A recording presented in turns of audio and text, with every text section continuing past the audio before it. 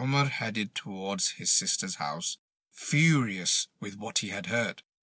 As Umar came close to the house, he could hear something being read. Umar's sister, Fatima radiallahu anha, and her husband were studying the Quran with a companion called Khabbab radiallahu anhu.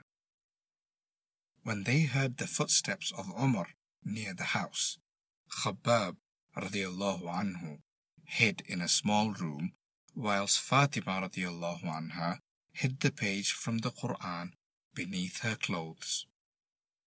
Umar burst in and said angrily, "What is this nonsense? I have heard that you follow Muhammad's religion."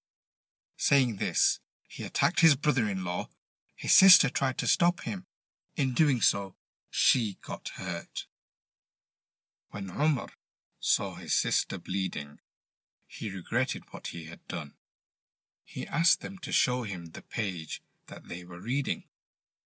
She told him that he had to wash himself before he could touch the Quran. Umar washed himself and then began reading the first few verses of Surah Taha. He was so amazed by what he read that he said, "How wonderful and beautiful these words are." I read this story from Safar Year 2 Islamic Studies textbook.